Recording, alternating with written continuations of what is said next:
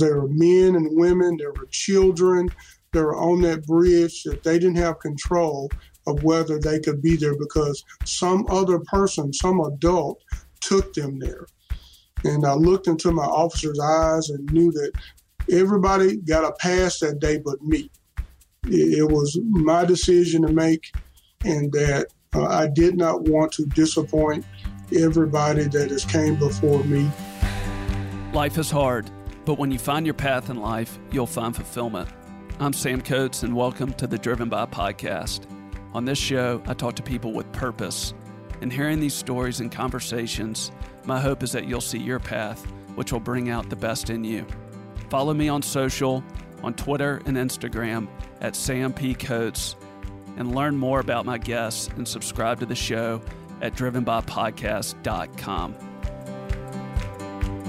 My guest this week is Memphis Police Director Michael Rallings. You may know Director Rallings from leading the Memphis Police Department. After announcing his retirement for year 2021, I wanted to speak with Director Rallings to understand what it felt like when in 2016 he accessed and walked with protesters off the Mississippi River Bridge. In this conversation, we discuss the principles that he has lived by throughout his life, what a global perspective teaches him about the city he leads, how to have context for the big picture when you're thinking about specific challenges, and more. Just so you know, this episode was recorded in the summer of 2020 and is being replayed today. Please enjoy my conversation with Memphis Police Director Michael Rallings. Hey everybody, I'll just make this easy. Do you need insurance? Do you want another opinion about your insurance? Just go ahead and call Matt Haga with State Farm. It'll be easy. If you're thinking about it, just do it.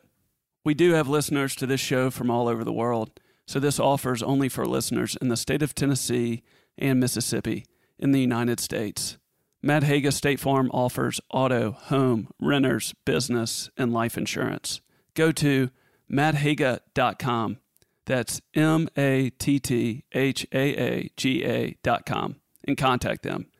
When you contact Matt, tell him I sent you. Now more than ever, it is harder to fly. That's why you need to know of AB Jets. If you want to be efficient with your time and fly with one of the safest private air companies in the world, then you need to use AB Jets. AB Jets has received the prestigious Argus Platinum rating the last 8 consecutive years, which goes to less than 5% of operators in the world. AB Jets is one of the largest Lear 60 jet companies in the United States, with nonstop access to most destinations around the U.S. Efficient, clean, and easy to work with, AB Jets is an experience that gets you where you need to go on time and with no hassle. Go to abjets.com for more information and book your trip today, or call them at 888-520-JETS. That's JETS. Now we're going to get back to the show.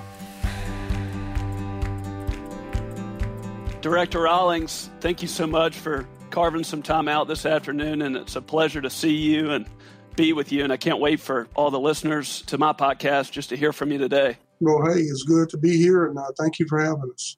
I've been watching a lot of interviews of yours and learning about your life and your career, but one of the things I noticed kind of off the bat was when you accepted your position, you talked about your parents, and you talked about how they taught you how to take responsibility for your actions. They gave you guidance.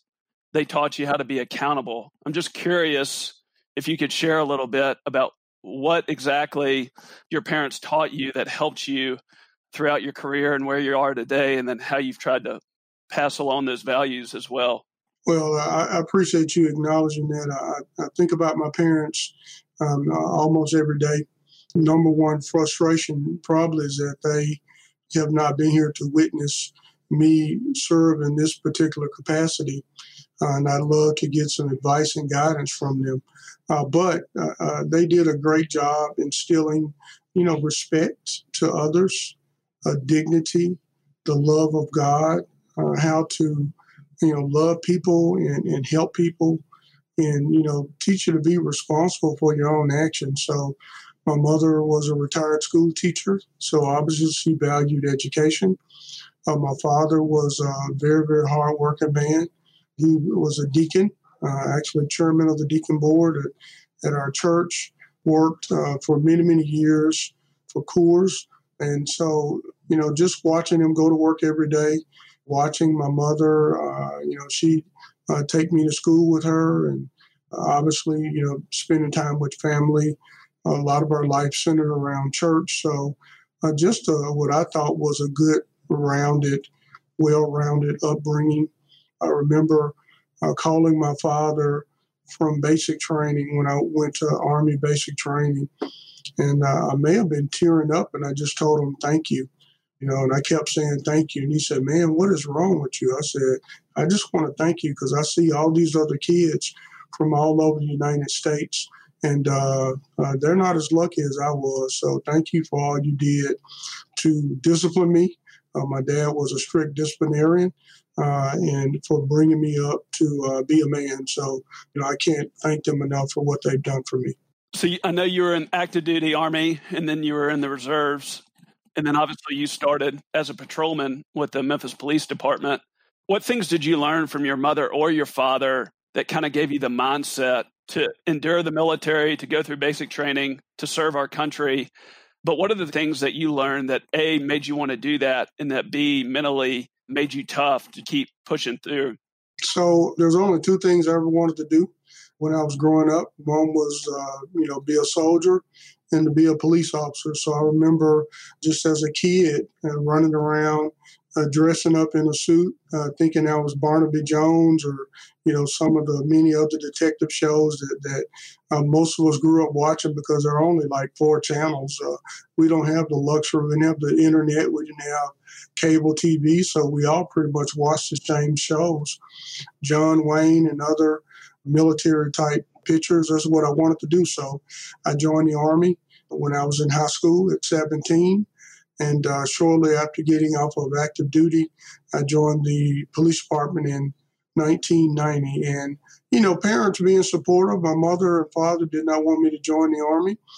They knew that's what I wanted to do. So I think that having supportive parents that were not easy on you, that held you accountable. The military definition of discipline is the individual group attitude that ensures prompt obedience to orders and the initiation of appropriate action in the absence of orders.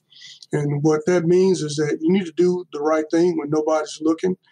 You need to do the right thing because it's right, and know that you serve, greater purpose than yourself. And I try to remember that. I'm just drawing conclusions off of what you're sharing, but from an early age, from what you saw with your father and your mother, getting up day after day and, trying to do the right thing and just being consistent.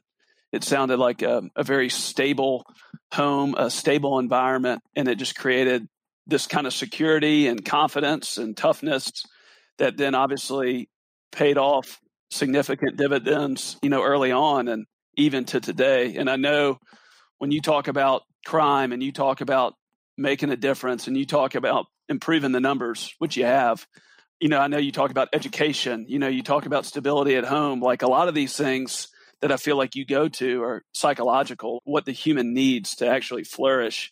Watching several of your talks and your interviews, I thought it was just, very clear how a lot of your solutions and what you feel like will create even more good is a lot of these things that you're talking about today that you experienced. Yeah, let me make it clear. I was a bad little kid. Man, I was mischievous. And a lot of the things that some of our young people do today, they think is new, but it's like, look, folks, this stuff is not new. My father was a disciplinarian, so a lot of whippings and a lot of preaching and praying to get me on the straight and narrow. So I would never, try to mislead anybody. I've came a long way, and I still have a long way to go. So I think it's important for all of us to remember that, again, we're only here through the grace of God. Some of you know that I recently was in Ghana, Africa, and we toured what was a slave castle. And to be able to stand where my ancestors stood who made an unbelievable journey against all odds, made it to the United States alive, passed on their DNA to me.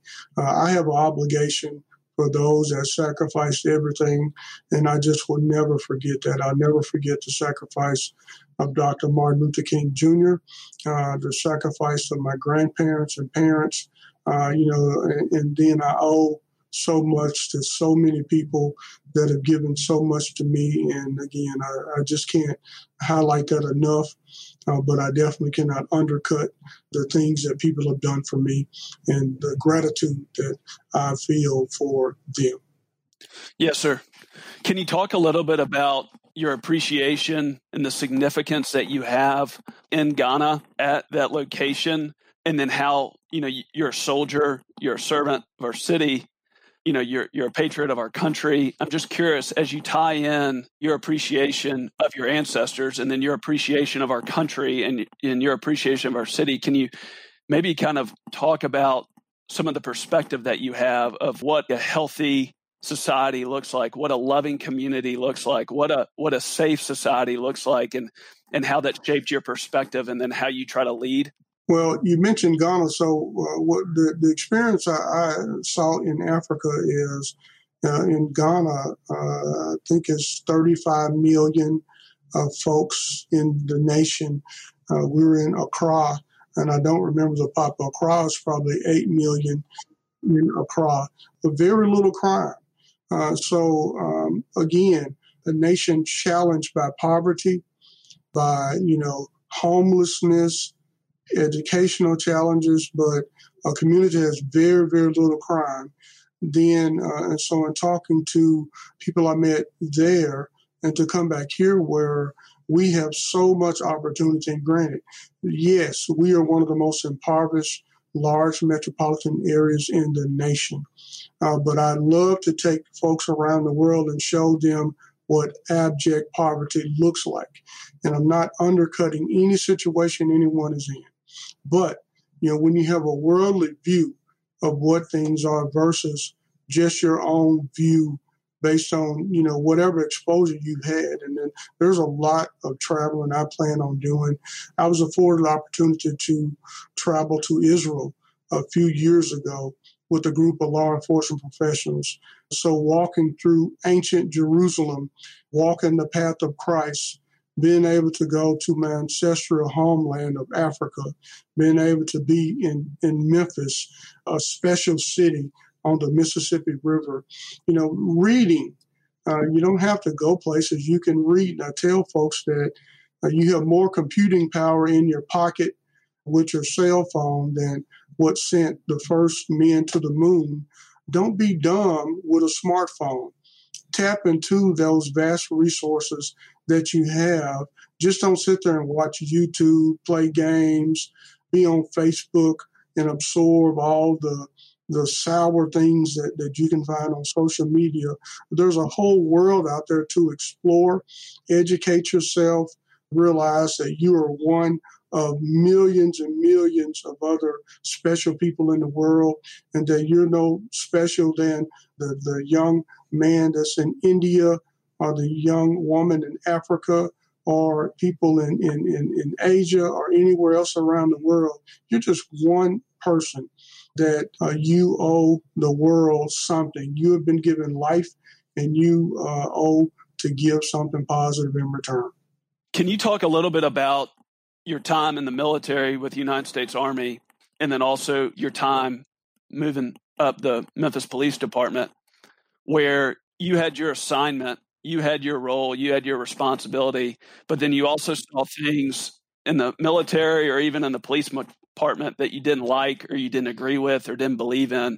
But how do you maintain a sense of confidence and courage, and then also respect of the organization, and then try to do the right thing, but then also try to speak up for what you thought was right? How has that played out throughout your career? Yeah, so I think that's an excellent question. So let's just deal with the military. We know that the United States military has a very rich history. I think last year I was able to visit the home of George Washington, to think about, the Continental Army and how they served.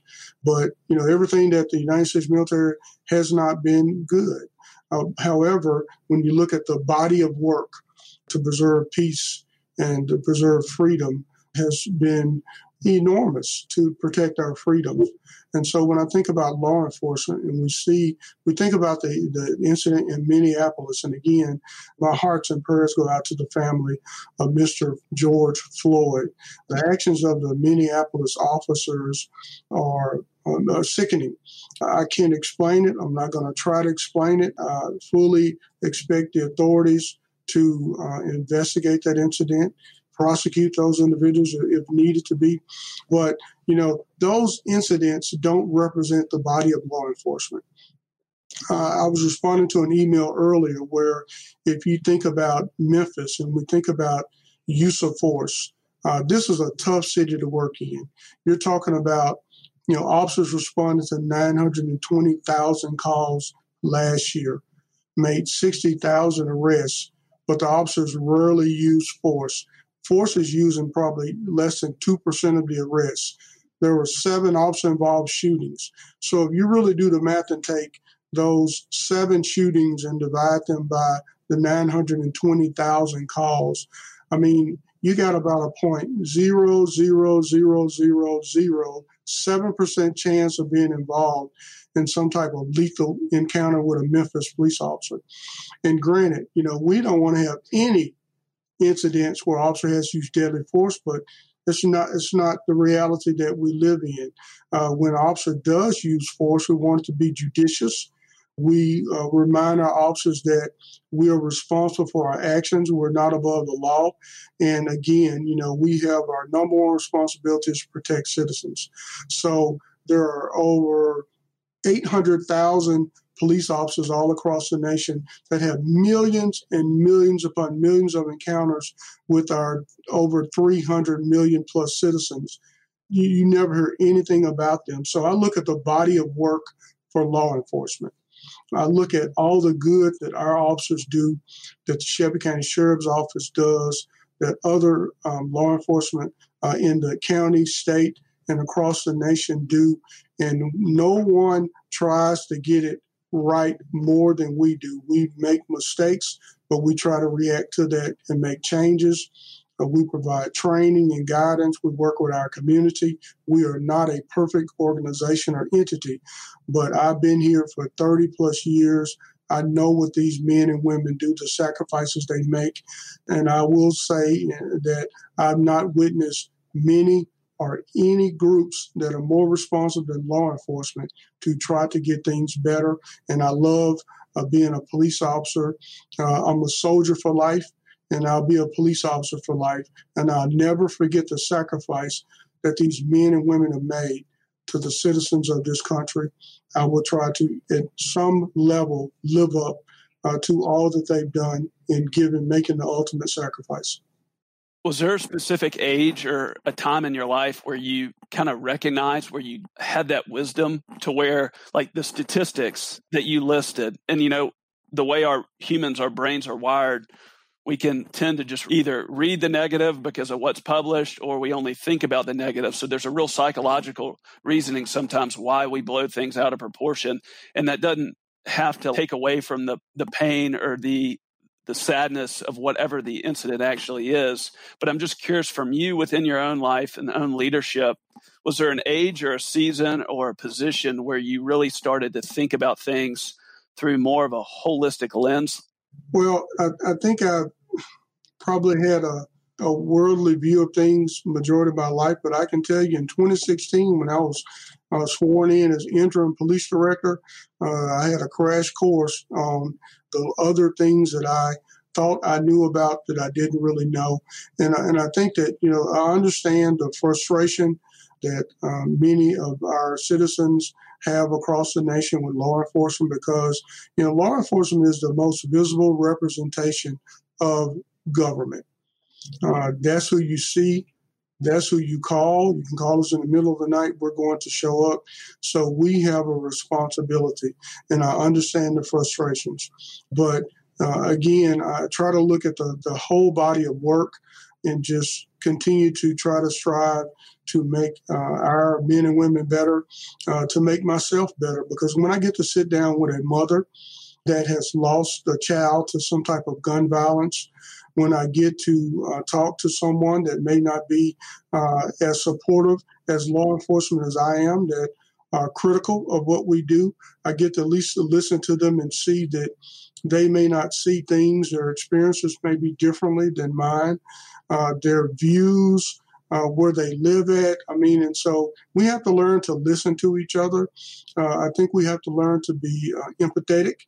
We have to learn to be apologetic.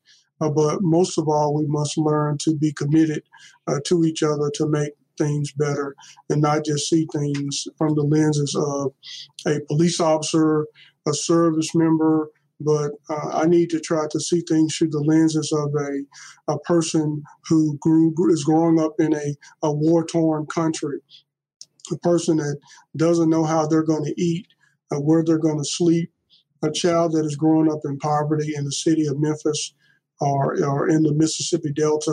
We all have to be empathetic and understanding, and that's how we learn each other's position. We learn to be more compassionate, and we definitely learn that there is not equality, so to speak, but we have opportunity. It may not be equal, but none of us are equal. Some can run faster, stronger, smarter, but we can all work on making ourselves better and making a contribution.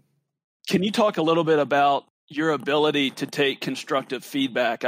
In your acceptance speech, you talked about you're thankful for the opportunity. You thank God for his love and protection and the relationship that you have with God. You thank the department, all the officers. You talked about their sacrifice.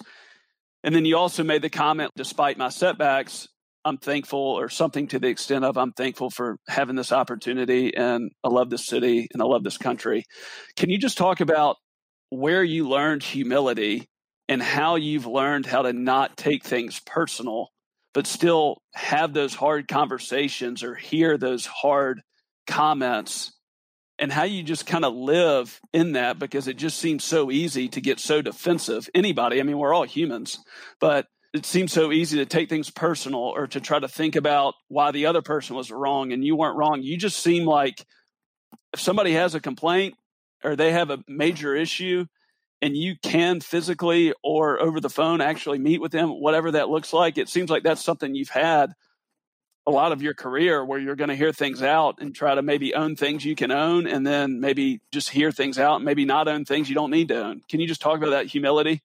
So again, I have to thank my parents, and I'm a work in progress. So don't think that I don't take things personal sometimes. And if you talk to my staff, they'll tell you that my head is as hard as a rock sometimes. But I got a great team that I work with. I have patrol officers that'll call me or text me or email me or pull me off to the side. Folks in the community, that'll reach out to me. I think you have to learn to smoke the peace pipe sometimes. We can all find things that we want to fight about. That's easy. You don't have to look far to find hatred, but we have to work on the other stuff. And again, people have been so kind and so loving to me. I remember Dr. Rita Dorsey was our training commander, and one thing she used to say is, don't believe your hype. So yeah, you may think you're the best thing since sliced bread, but don't believe your hype. You're probably not that good. You're probably not that smart. But I appreciate people like her and all the other men and women that didn't have a doctor or DR in front of their name. They didn't have education. They were hardworking people that understood the value of respect, and they taught me. And again, I try to do the best I can, and I'm a long way from where I need to be. I'll just make sure I say that. But again, I'm blessed to have a job when many Americans are filing for unemployment. Blessed to have been afforded an opportunity for education, to be able to travel, to be able to serve. And, I just realized that how can you not be humble? when so many have given so much for you. And if I get out of pocket, I tell anybody, if you catch me doing something I shouldn't be doing or saying something I shouldn't be saying, you snatch me off to the side and do like the old ladies did me at church, pull my ear and, straighten me out. But if, just know that you charge it to my head, not to my heart, because that is truly not what I would desire to do. Yes, sir. Earlier today, I was just listening to this story of a Marine Corps pilot, and then he went to Top Gun, but he talked about when he would have to land his fighter plane on an aircraft carrier. It was one of the scariest things the scariest thing a fighter pilot really has to do is, when it's dark or when it's cloudy and, the waves, are fluctuating, et cetera. But he talked about he would throw up.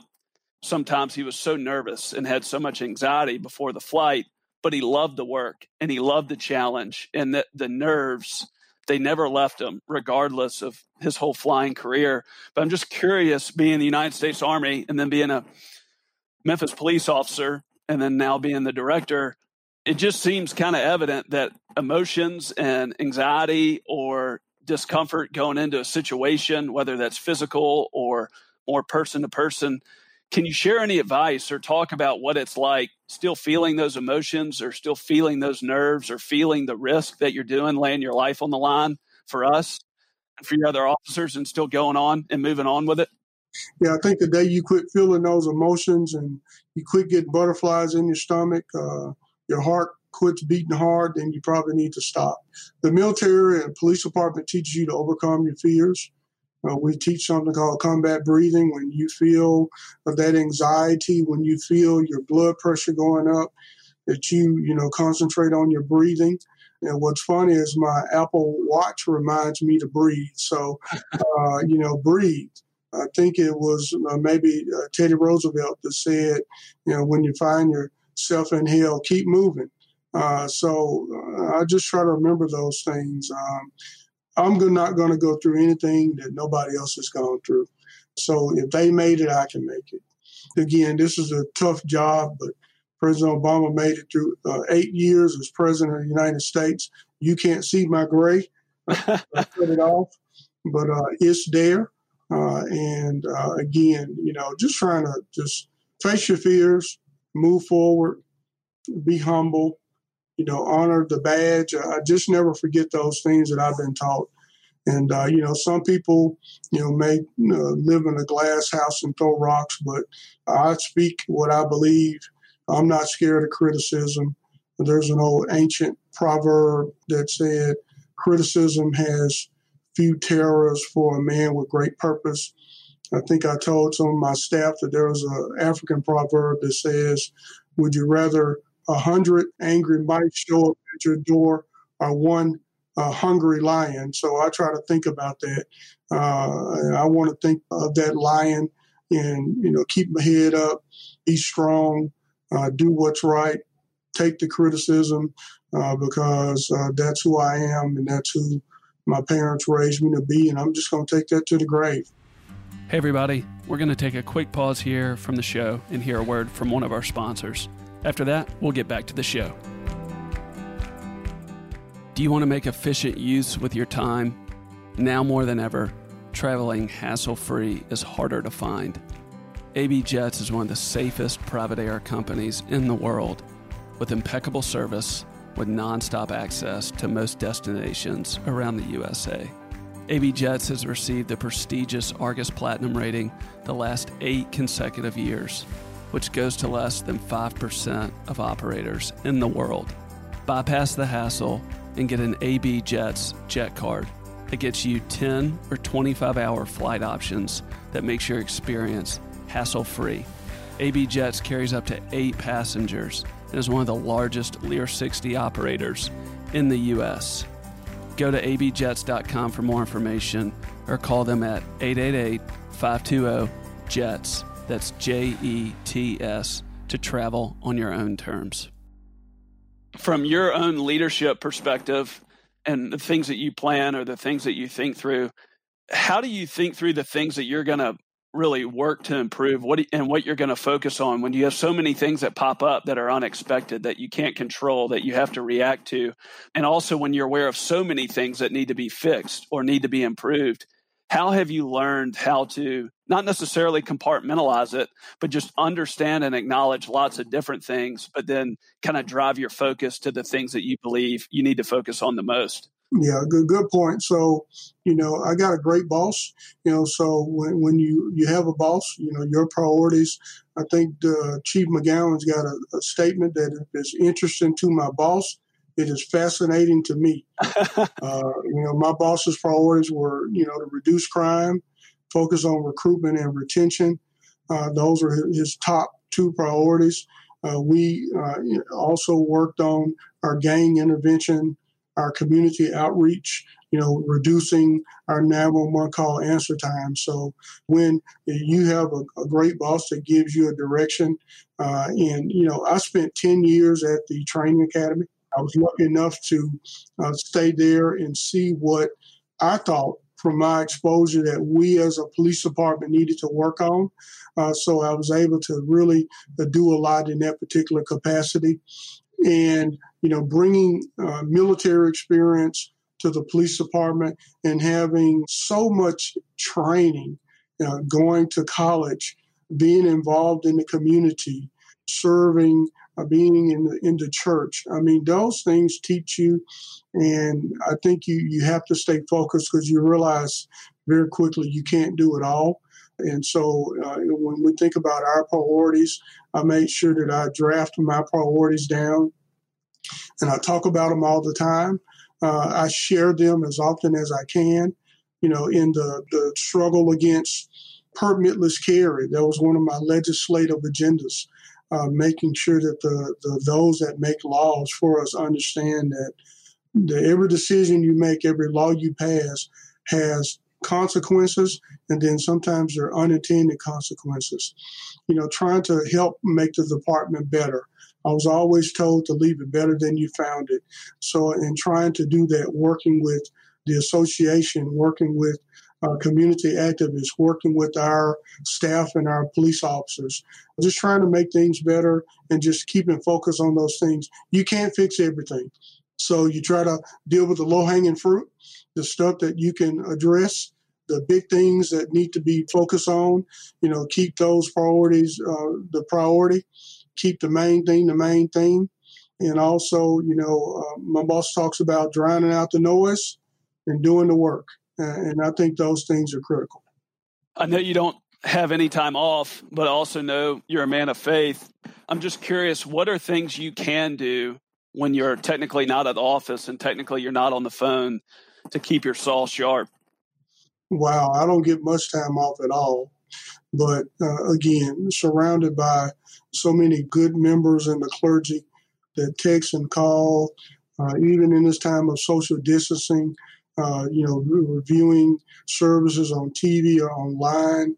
There are some great people that send me a scripture every day. And their frustration is I don't read it every day, but they should know that I appreciate them thinking about my spiritual health, thinking about my physical health, my mental health, and also my financial health. I think focusing on those things kind of keep you grounded.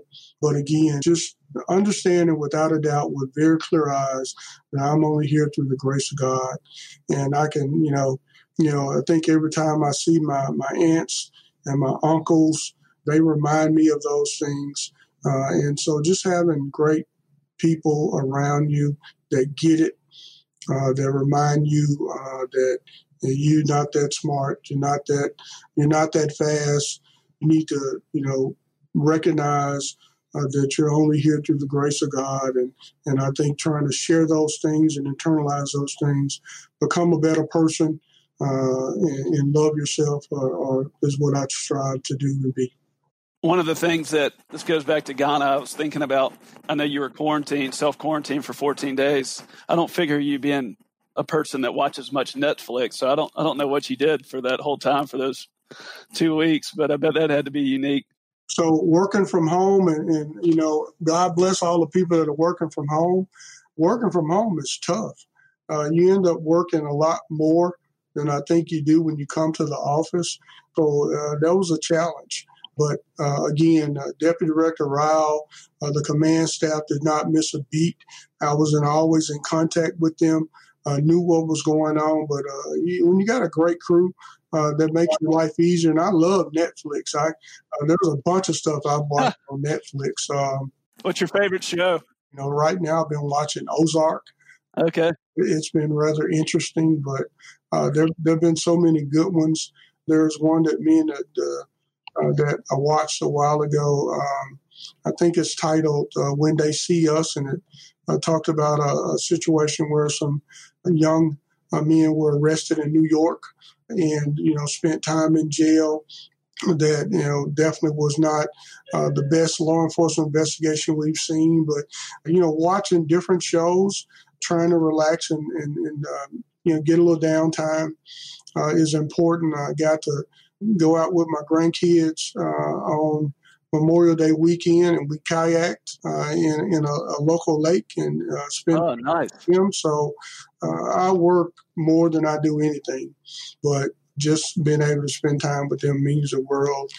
They probably don't understand what it does for me, but you get to see the sunshine and get to hear the birds chirp and realize that we still have a great life, and we are very blessed to live in a very diverse universe and to just enjoy being alive. Yes, sir.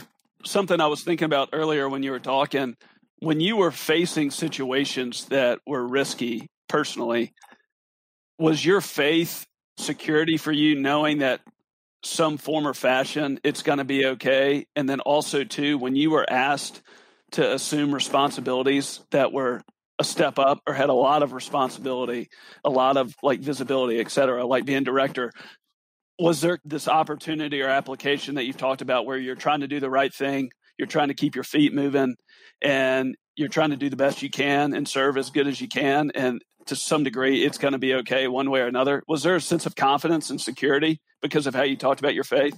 Well, some. I mean, some of it's just, that I was too stupid to recognize or realize what I was in the middle of. So I'm not gonna again. I don't try to tell people I know it all.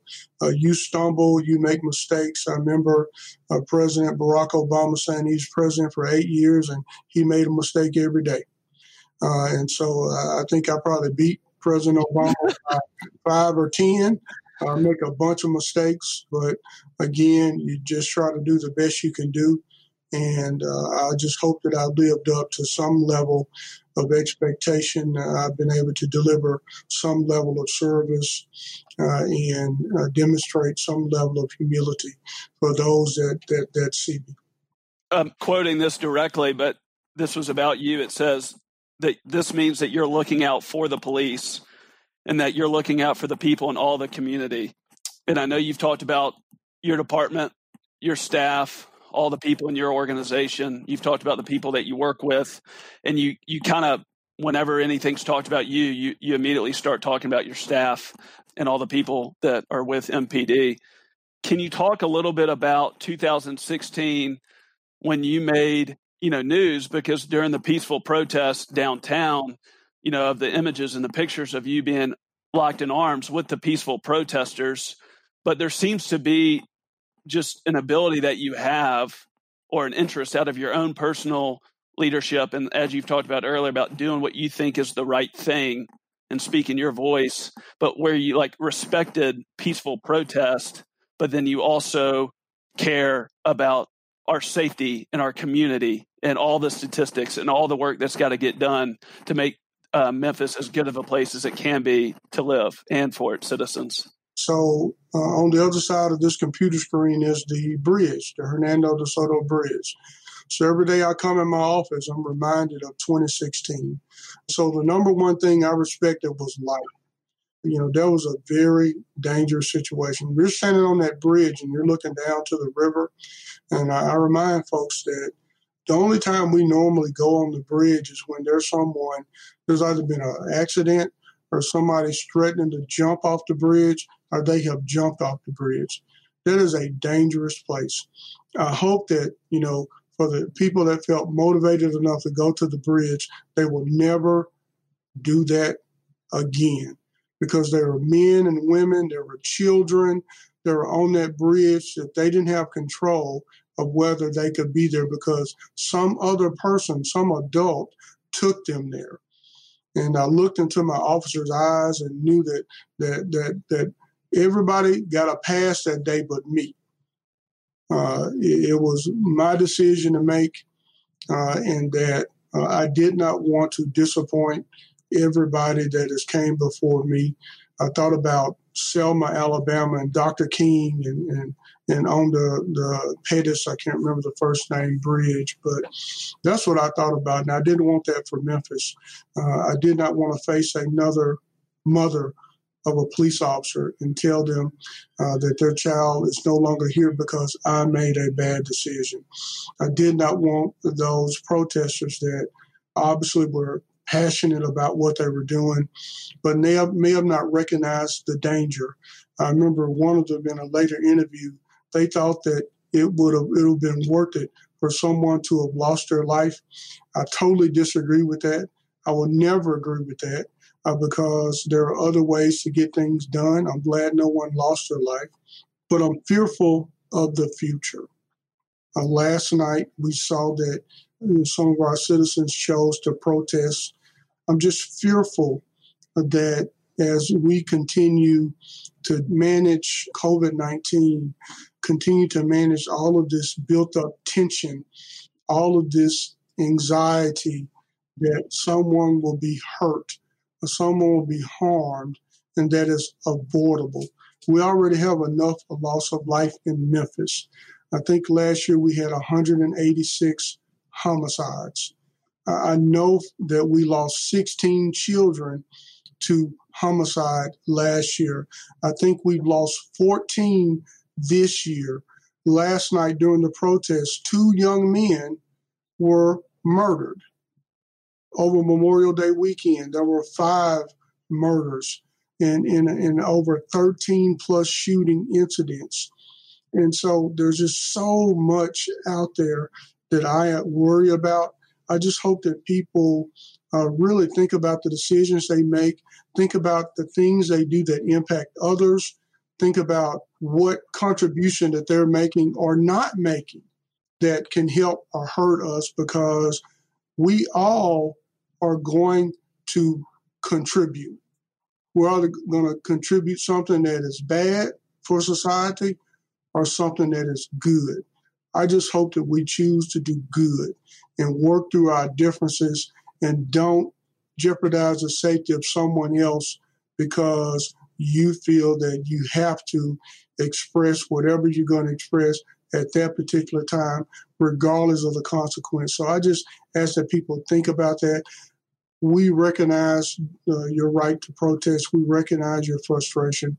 We just ask that it's done peacefully, it's done legally, and it's done with consideration of others. Is the solution to get outside of our box, to listen, to try to understand whoever's speaking their story, and then thinking of it as being a part of the greater good and what's best for the city, what's best for the community, and just continuing to try to have leaders that are not locked in on their own agendas and isolated within their own environments, but are actually trying to holistically create change throughout the whole city? I mean, I know that sounds pretty out there, but I mean, I hear you. I hear your passion. I hear how heavy it is in your heart and what drives you. But I'm just curious, like, what are some takeaways that we can do to actually to make improvement instead of just stalling out or going back? But you just said it. So every day I keep the news on so I know what's being reported. But before COVID-19, before we shut the city down, before we shut the nation down, I had the opportunity to travel all over the city. Orange Mountain, Whitehaven, Cordova, South Memphis, all over. Probably 500 speaking engagements every year, from kids in the park to churches, seniors to some individuals that were not happy with some police action all over. And I get to see that there's so much good that goes on in the city. But unfortunately in Memphis, our media is so negative and you hear it so much, you start thinking that is what's really going on. So, my advice to people is to stay humble, get off social media. Don't believe everything you hear on the news. Get out and try to do something positive because you owe it to society to make some type of positive contribution. It is not all about you.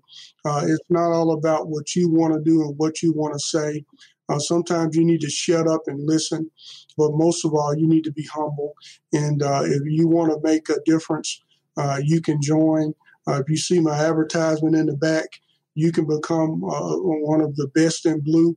You can become a police service technician. If you want to serve your community, join us. But you can also contribute as a citizen. If you witness crime, you can report it anonymously to Crime Stoppers. But you can be a better person. And that's what I hope and strive, that I can become a better person and at least live up to half the expectations my mother and father had for me. Yes, sir. I'll put the Best in Blue link up in the show notes. I know you're not slowing down, and I know that you're going to carry these burdens and these responsibilities, with you for all of your life. But I'm just curious, is there anything that you're somewhat looking forward to, or some interests that you might pick back up, or anything like that, since you've announced that you're going to transition in 2021? I know you're not thinking about it a lot right now, but I'm just curious. I think about it every day, so don't ever think about that. So I'll be glad when the beaches are back open and safe.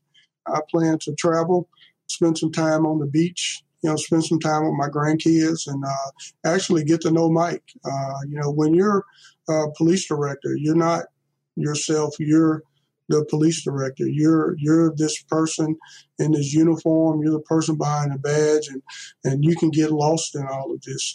So I'm definitely ready to reconnect with me and my family and my friends and experience something other than what I've been doing for the last 30 plus years. It's been great, but I tell you, it takes a physical toll, a mental toll, and obviously, if you're a hair fan, don't become police director because you're probably going to lose it, and you're probably going to need to color it.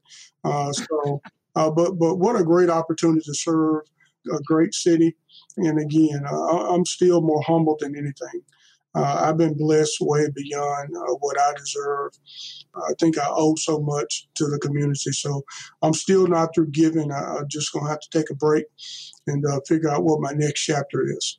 There's a beach in my future. I hear you. That sounds great. And by the way, about the hair thing, I mean, I'm 32, but I started losing my hair in my early 20s. So if I look as good as you do in 10 years, I'll be happy and thankful. It looks pretty good. It looks pretty good.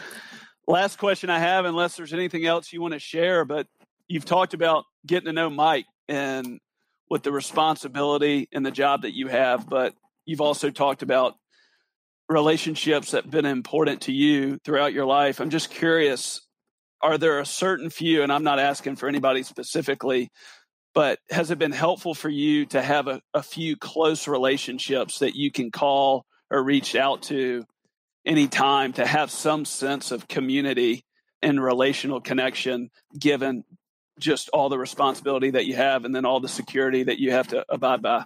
Oh, sure. So professionally, I can pick up the phone and call Director Tony Armstrong or Director Larry Godwin anytime. My buddy Steve Anderson in Nashville, great leaders that you can bounce things off. And there's so many people I can name in the police department that have provided just outstanding leadership that have done so many great things for the community that I can name. I go back to some of my high school teachers. I went to West Haven Elementary. I'll never forget the teacher that taught me how to wash my mouth out with soap. And boy, I'll never forget it. I still can taste the soap But, holding books in the corner, watching the chalkboard, kids don't get to do those things anymore. Going to the principal's office, taking that trip and getting some wood help get you on the right track. But I had some great teachers. One teacher, Miss Salisbury, I saw her at an event, and I was able to publicly thank her for pouring into me. My ROTC instructor, some folks I grew up with in the neighborhood, Bill Walk, Wayne Finch, that were both principals. There's so many people. I mean, my family, my aunts and my uncles, my cousins. There's just so many people to name, and you hate to start name dropping because you're going to leave somebody out, but it's just so many people. And there's still folks that are in the community that text me or call me almost on a weekly basis. And they ask, do you need anything? Are you taking care of yourself? How are you doing? They have no idea how much I appreciate that.